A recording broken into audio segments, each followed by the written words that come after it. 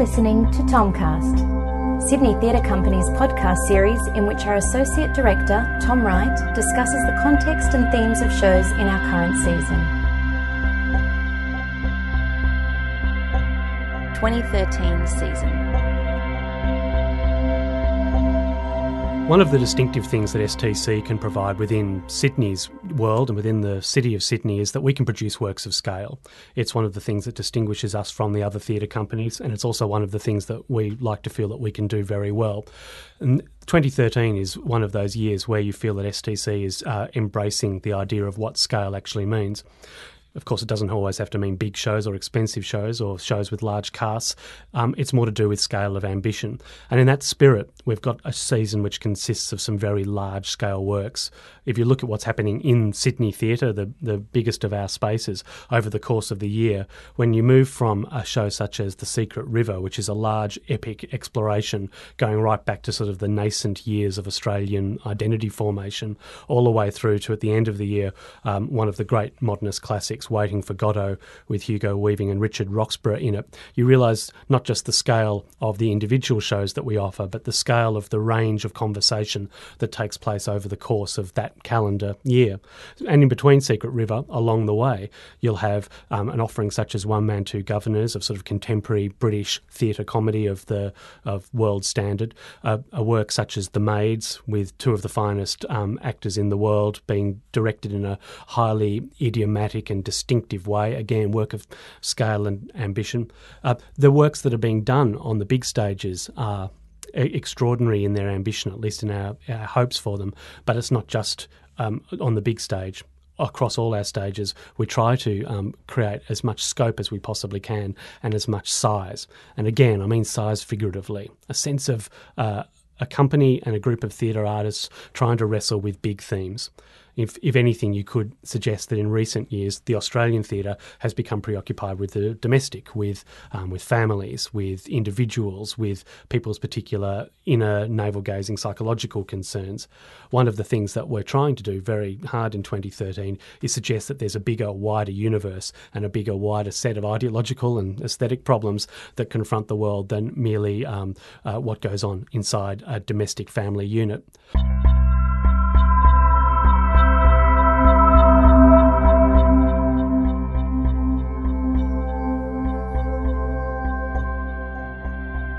So there are some useful ways to talk about the course of 2013 for us, and some of the ways in which the company talks amongst itself or wants to talk to you, the audience, about it.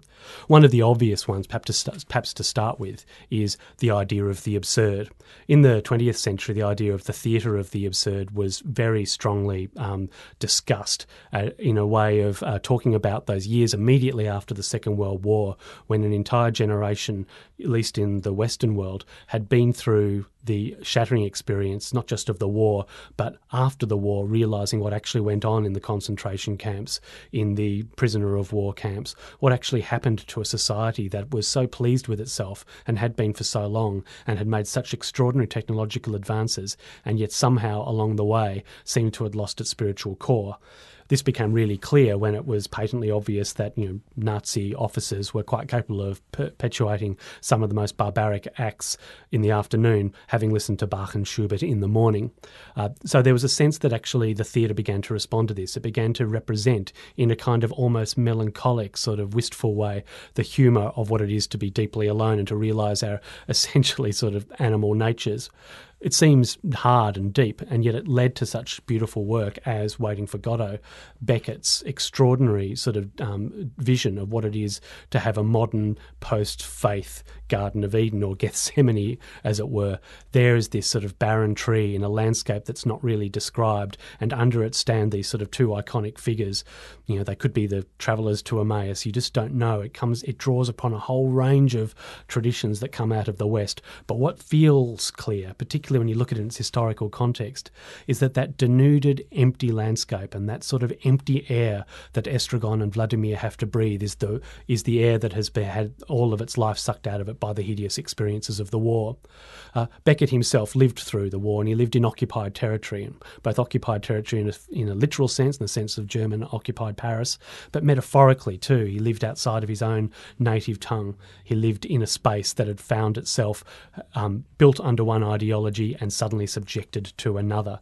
And it feels to me like it's taking away all of the trappings of imperialism, militarism, technology, a whole range of things that felt like they were the central concerns of the mid-20th century, and going back to essentials, going back to a kind of a deep, wistful, as I said before, a kind of humorous humanism that brings the Waiting for Godot to the fore.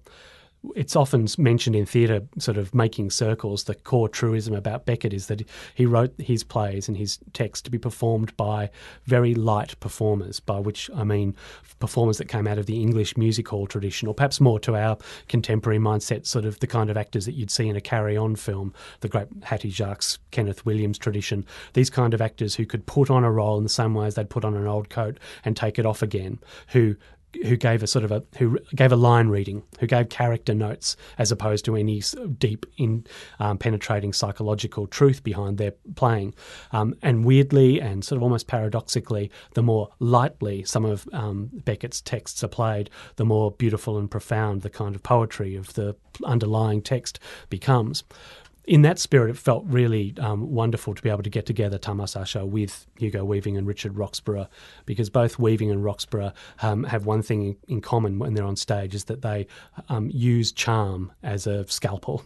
They're charming men, but their charm is never done for kind of sentimental or vapid purposes. It feels like the charm is the charm of the, in some cases, the jaded aristocrat who's seen it all, or in some cases the kind of the sort of golden boy who remains perennially optimistic all the way through. I think those qualities that we've seen in recent years from Weaving and Roxburgh on STC stages will be some of the things that they'll bring to those two roles. And for anyone who saw Uncle Vanya, they'll know that Tamas Asher's mastery of the art form will mean that production will be a beautiful sort of core text, if you like, for the season as a whole. But there's more to an idea of that sort of the theatre of the absurd, a slightly dated concept, but interesting in itself, than just Waiting for Godot.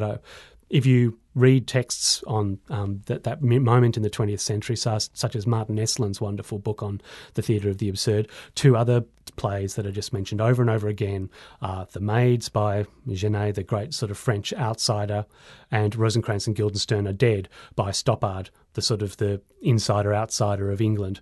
Insider because his plays inhabit English very much in the English tradition, going right back through Coward and Rattigan, all the way back to Wilde and so on. But an outsider in the sense that Stoppard is a Czech and was always self-conscious of the fact that every time he used English, he was using it as an outsider and someone who couldn't make cultural assumptions. So for him, language is a game, a tool, an elaborate Scrabble board, as it were, in much the same way as for Beckett, language is a kind of a wistful mask that you can hide behind.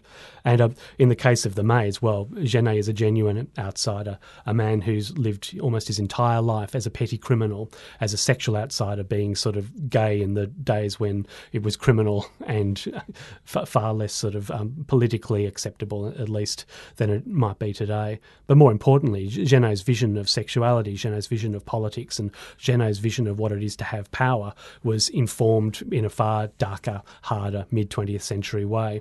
You can't look at a play like The Maids without thinking about the Algerian conflict and the way in which French society at least had to deal with the way post-colonialism came rampaging through their sort of back door. Genet's play is not in any way directly addressing Algeria, but it's a play of that era, a play about, in many ways, which could come out of a society that was once an empire and is now facing up to the fact that the chickens are coming home to roost, that the dark shadows that imperialism create rise up, that who was once mistress is now pauper, and who was once maid is now mistress herself. Power roles are revealed for what they are absurd acts, absurd roles, things that are mutually agreed upon by people in a room but can easily be subverted at the touch of a button, so to speak. And this is something that happens in all of these plays that I'm talking about. Maids, Rosencrantz and Guildenstern are dead, Godot, power, status, language, all of the big themes and the big ways, the big sticks that in some ways are used to beat us up or liberate us in some way are often revealed for their inner workings. There's a sense that what you're dealing with here are the big machines of what we are. It's almost like taking the Western world sort of post-war dream and putting it up on stage. It's a dreamt world, not a political world, not a real world.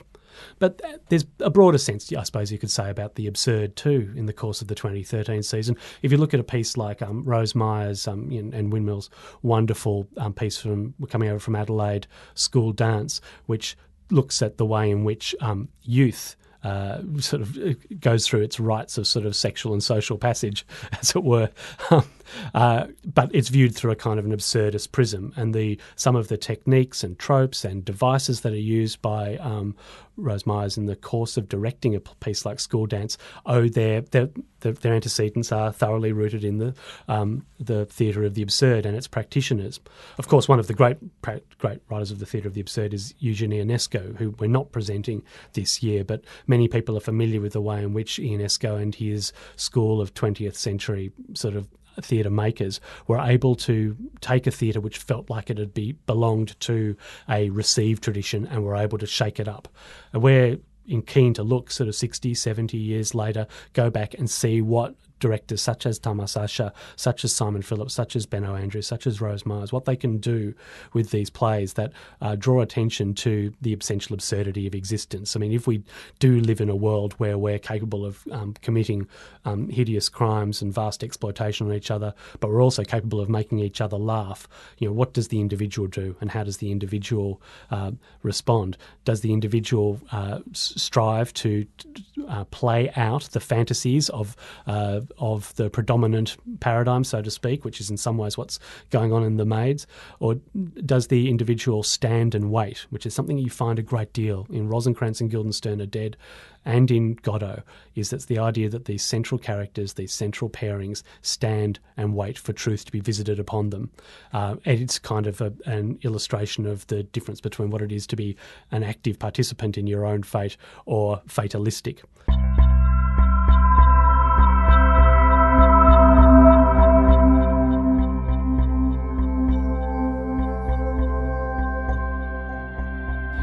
There are other ways of thinking about 2013 as well, besides thinking about it as the absurd. One of the interesting thematic sort of clouds that's floating around the work is that we're doing is the idea of secrets. A piece that we're opening the year with, The Secret River, Andrew Bovell's adaptation of the Kate Grenville novel, has that word in its title. And in some ways you could almost talk about The Secret River as almost being the sort of the tagline or the thematic sort of ad for our entire season. It's a river of ideas, a stream, a continuing stream of possibilities that we're trying to provoke. But in some way, quite often things are kept hidden, things are kept secret. In some ways, the secret river that is alluded to in that particular play is a river of indigenous tradition, which is imperceptible to incoming white civilization. It's something that Australian society is only beginning to wrestle with now, is that what we once thought we could see proved to not be there, but also what we couldn't see was there in great evidence. For instance, when white Australians first arrived here in Australia and looked at the landscape, they saw it as a landscape which was effectively a wilderness, where nature had been allowed to run wild, or the terra nullius, to use a very sort of highly contested phrase. That idea that it was in some way Aboriginal society existed within it but had no impact upon it. But what we've learnt in subsequent years, and this is certainly something that The Secret River touches upon, is that Australia was actually deeply, its natural environment, its landscape and everything was deeply affected by and bore this witnesses to the presence of Indigenous cultures. The problem was that white eyes couldn't see it, not that black activity was not evident.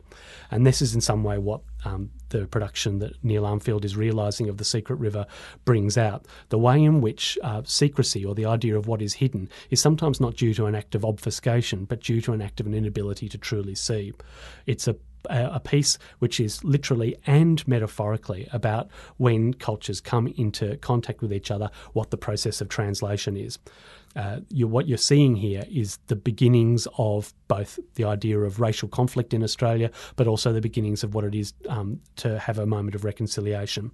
How invasive cultures, which is, let's face it, the history of humanity, how invasive cultures come to terms with the people that they displace, and how the displaced people find ways to remain true and have integrity in the face of their displacement.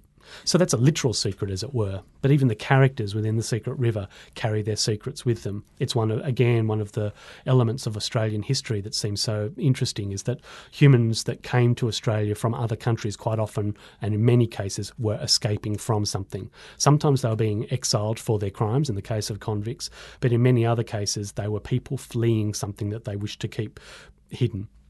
And so there's this idea suggested at the very top of the year in Secret River that Australia, and for that matter the theatre stage, is a place where individuals can go to reinvent themselves.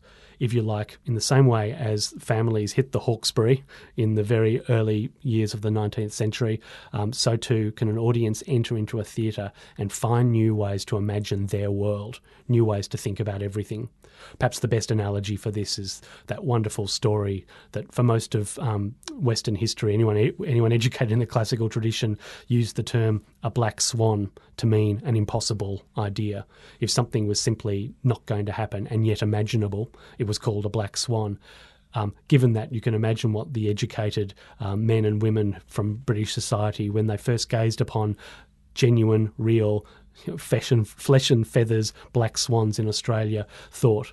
They'd come to a world where the world had actually been turned upside down. What was previously certain now felt ephemeral, and all that was solid melted into air. So secrets is a big theme, not just of the theatre tradition over the years, but it's also a big theme in a particularly distinct way for Australian experience. In that spirit, a number of our plays feel like they're plays about secrets. If you look at Waiting for Godot, it's a piece where the biggest secret of all hangs over it, which is, where is this Godot and what is it that we're waiting for? It's a secret that the playwright withholds, not just from his actors, but from the audience as well. The whole experience is one of trying to unpick a secret for which there will probably never be an answer, and that in itself captures an essential human truth. But then on another level, you've got a play such as Vere by John Doyle, where the central character, the eponymous Vere, keeps a secret from those around him. He's a highly respected academic and man of sort of great vision, and yet over the course of the two acts of this sort of remarkably sort of bittersweet comedy, Vere has to negotiate his relations with his family and with his colleagues in the light of a particular secret that he carries around with him. And this is another theatrical tradition, that idea that the audience and a protagonist can share a core piece of information that no one else on stage knows. And then there are other forms of what it is to hold secrecy, or to in some way exist in a cloud of unknowing. The Maids is a piece about what it is to put on and off social roles, both metaphorically and actually, to put on and off costume, to put on and off the role of mistress, to put on and off power, to put on and off the capacity to deliver pain to other people. It's a form of acknowledging that actually a great deal of what's essentially true about human beings is just social activity, is just the way we behave. And the secret, in a way, that Genet starts to ask is, well, where is the real Claire? Where is the real Solange in this play? Are they just the lines they say, the games they play? Are these games they play to amuse each other their core identity? Or is there a secret, real psychological truth underneath it all? Maybe it's not. Maybe it's like an episode of Pass the Parcel, where you just keep tearing off the newspaper and then underneath is nothing but air. We are the newspaper that wraps us. There's no core kernel. There's no core truth. It's a kind of despairing view, but it's a view of the idea that we love to believe there's a ghost in the machine, so to speak, that there is a soul deep in the heart of the human ribcage, and then there's a fear that maybe there isn't, and maybe the core human secret is that there's nothing at all. And we're better than the theatre, which reveals the fallacy in some way, or the gamesmanship of what it is of playing out your identity to reveal these kind of things. So you've got that, but you've also got Romeo and Juliet, where, of course, the which the great Shakespearean classic trades upon and turns upon the idea of who keeps a secret from who has knowledge. But it also deals with the idea that young people in the sort of the height of sort of erotic power have their own capacity to realise their desires kept hidden from them. In some ways, the tragedy of Romeo and Juliet, at least from a sort of a postmodern perspective, is their inability to inhabit their own sexual narrative. It feels like, particularly in the case of Juliet, that everybody else owns their bodies, their social identity, their names, and it's a big famous passage about that, except themselves. And so when Juliet's asking, what's in a name, if you were called something else, you would smell as sweet, so to speak. She's actually drawing attention to the way in which language sits in an arbitrary space. Language isn't in direct relationship to reality. It's not something where a word has a direct relationship to its object. It's actually a beautiful world of subjectivity, and never more true is that than in the world of young love. And you've got Rosencrantz and Guildenstern as well, or for that matter, Joanna Murray Smith's Fury, two other plays which also deal in secrets. Rosencrantz and Guildenstern, in some ways, is a attempt to turn Hamlet inside out, and all of the things that take place off stage in Hamlet we see on stage. And there, and far in the distance, through a back wall, you might just see Hamlet delivering sort of the to be or not to be speech at Elsinore. But what we're looking at on the front is two marginal characters who have information, that is to say, what they've been entrusted to do to Hamlet, and don't know quite how to act, and are caught, are trapped by their own secrecy. It's a remarkable set of players. In fact, I think I've mentioned 8 already, and all 8 over the course of the year bring into sort of, in some way, onto the stage the idea of what it is to be in disguise, the idea of what it is to withhold information, and the idea that perhaps that information that might liberate you or in some way inspire you is not there at all. It's an idea of elusiveness.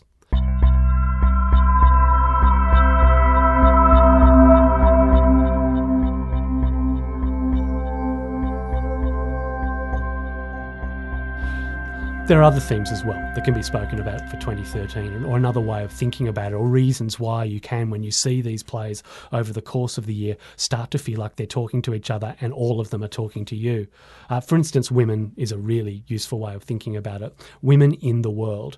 This is, let's face it, 50% of the population, all theatre should be about this, but there are plays which do it very, very interestingly. We'd like to feel we've got a couple of them this year. If you look at a play like The Maids, patently it's about female identity, but it's a gendered thing. It's Genet's vision of what it is to be gendered as woman, and how you act out womanhood. What of your womanhood is learnt behaviour, and what of your womanhood is essential, is a core question that comes out of The Maids. But if you look at a piece like Dance Better at Parties, Gideon Auberjanek's piece that he's doing, his little two-hander, the way in which the protagonist invests in the female sort of characters in his life, you realise that he too is trapped in some way by the way in which sort of womanhood is a socially constructed idea. He finds it very hard to, through language or through the usual social routes, actually relate to the women in his life. And it is only through dance, it's only through the liberation of the body, through learning how to dance, ballroom dancing, that in some way he finds a way to actually genuinely relate to, at the risk of interpreting it, to strip away all the patriarchal trimmings of his sort of upbringing and find a way to become an essential human being again. Or if you look at a piece like Mackinac, a wonderful 1920s expressionist play by the great American journalist Sophie Treadwell. This is a wonderful play, a great piece of sort of American expressionism, which is not a form we see a great deal in Australia. And it's based upon the wonderful sort of and creepy macabre story of Ruth Schneider, who was a famous murderer executed in the United States, who was in those very early days was one of the first cases where Western society began to actually ask, well, to what extent does an abused wife have entitlement under the law? Mackinac deals with a young girl who's extremely naive. The play paints her as extremely naive, who finds herself trapped in an abusive and loveless marriage, has an affair, and is caught up and implicated in the murder of her husband. The play deals with it in an expressionist fashion, but what you realise realising when you look at this play, which is getting close to 90 years old soon, you realise that what we're dealing with here is the first generation of playwrights, women playwrights, beginning to really wrestle with what it is to be liberated. Not just the suffragette movement of getting the vote, not just the idea of what it is to be to gain sort of sexual and social independence, but to actually realise that there's a great deal of potency and power in your own narrative, not a narrative determined by anyone else. And Treadwell does this in a very interesting way. She makes her core character, this woman, she makes her like a cipher. And it's the women around her and the men around her that we view her through, and we begin to see the way in which Treadwell's almost suggesting something very different to Beckett. Not acting, doing nothing, standing and waiting is not acting at all to her. What she's suggesting is that actually if you stand and wait, something will happen to you. So it's a play that comes out of a strong activist tradition, but it's a very humanist play too, in the sense that it views the human subject, the woman in question here, as both victim but also protagonist in her own narrative. Very interesting play to be directed by our 2012 Richard Werrett Fellow, Imara Savage, with Harriet Dyer in the lead, one that we sort of feel comes out of the Wharf 2 tradition. And this takes me to a key sort of observation along the way about the way in which you might want to think about STC in 2013. There are works that I've mentioned before, such as One Man, Two Governors or Secret River, which are big-scale works in Sydney theatre, but there are also works of ambition taking place in Wharf 2. They're smaller, their budgets are much smaller, their casts are much smaller, but they all relate together in some ways in an elaborate pattern. And so Machanal is a smaller Wharf 2 show, but in some ways it's in conversation with shows such as Dance Better at Parties or Fury or The Maids, purely because it actually suggests the idea that what it is to be a woman and the way in which we construct women is a problem. And that's one of the things that theatre does beautifully and does in some ways the best, is it takes things that we think are simple and renders them complicated in a way that makes us think afresh. You can't mention women in the season without talking about Mrs. Warren's Profession, which is an extraordinary piece of George Bernard Shaw playwriting coming out of the late 19th century, a piece of proto-feminism and a piece of family identity.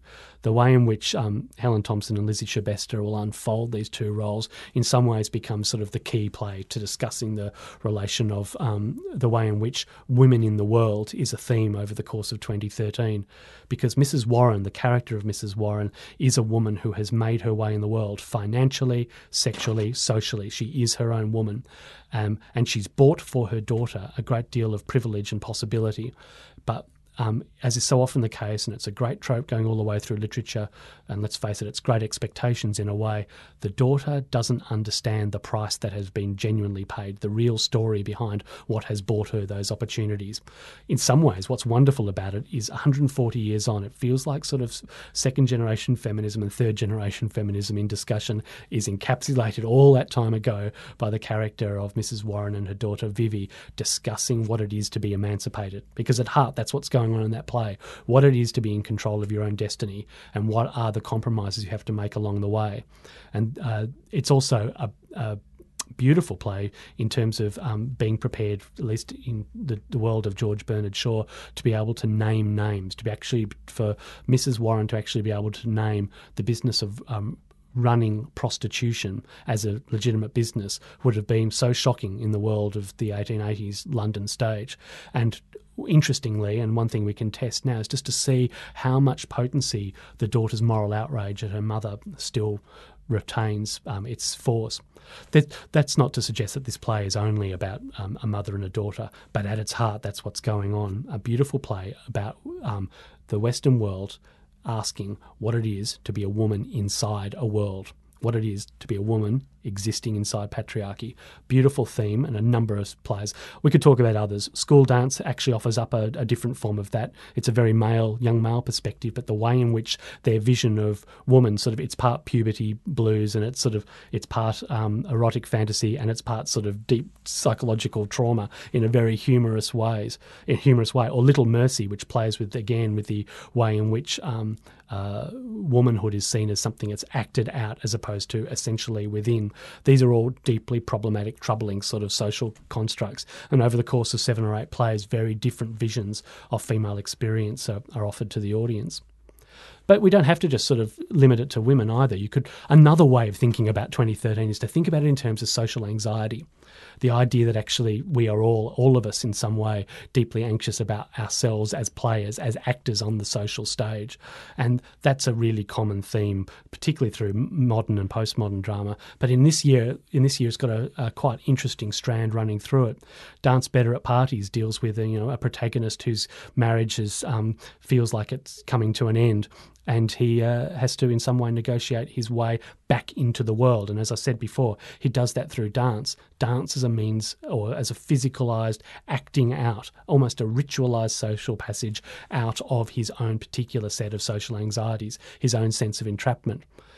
Or in the case of Little Mercy, you've got a kind of a very camp and a very playful enactment of an anxiety about what it is to be a child.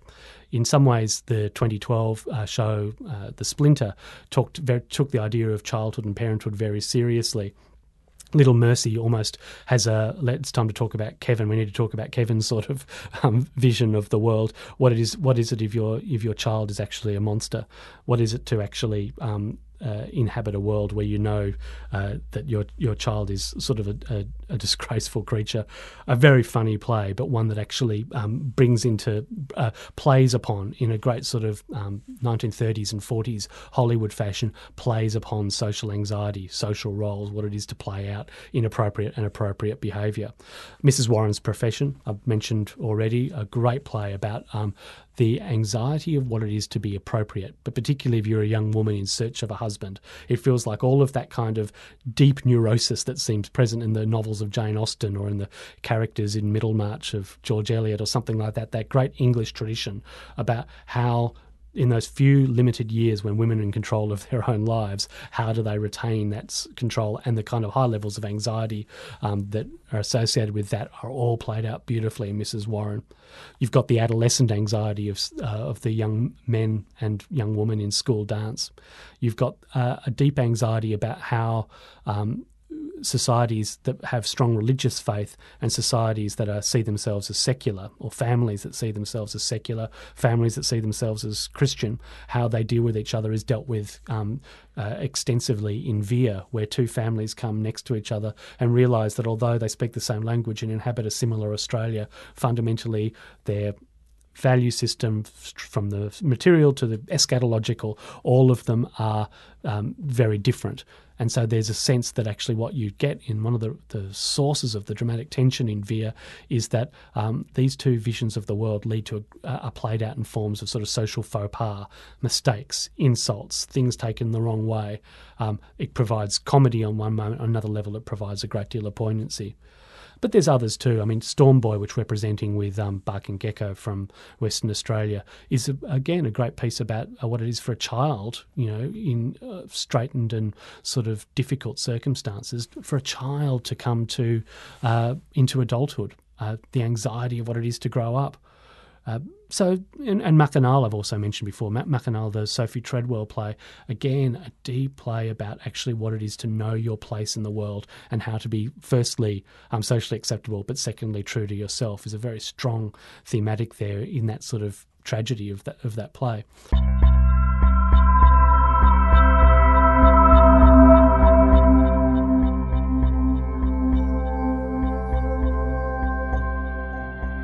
So I've spoken there a little bit about some ideas that are ways of thinking your way through what the season might offer. The secrets theme, the absurd theme, they sort of interrelate. Women in the world or social anxiety, they sort of interrelate. It's not to say that when we try to program these seasons, we seek to sort of create a holistic, carefully put together set of texts that reflect the artistic director's beliefs. It's not so much that. It's that sometimes when you put A and B together, C becomes apparent. And one of the beautiful things about theatre is the way in which every single audience member is having a similar and yet peculiarly, distinctively idiosyncratic experience. And similarly, there's a sense that sometimes the conversations that take place between work are designed, and sometimes the conversations that take place between various works in the season feel almost inadvertent. And that's what we try to aim at. What we try to offer to people who come to Sydney Theatre Company over the course of a calendar year is we'd like to feel that every single night that they come, or every individual show, that if you enter in the right spirit, you'll take away something from it. But if you come more than once, and if you come over the course of the year, whether it's 6 shows or 7 or 8 or 9, that there's more to it than the sum of its parts, is that it's more to it than just 6 shows. You get 6 shows, but you also get the space between those 6 shows. And you can say, yes, you know what was interesting about the Maids and about sort of Rosencrantz and Guildenstern is that they shared this, this and this in common, but they in this and this respect, their vision of humanity is completely different. Because those conversations, those compare and contrast, that sense that actually the works are talking amongst themselves, means that you get an overall experience, and that is theatre. One show is just a show, but going to theatre over the course of the year is engaging with the city and with the community and with culture, to be honest, in the small c sense of the word. So it's for that reason that we try to talk about our STC season as a package, as a whole, as something that could be taken apart and viewed in isolation, but also something that has a sort of a nice cloud of knowing happening within it. So we hope that in that spirit, people will find it a nice, rich road to walk down.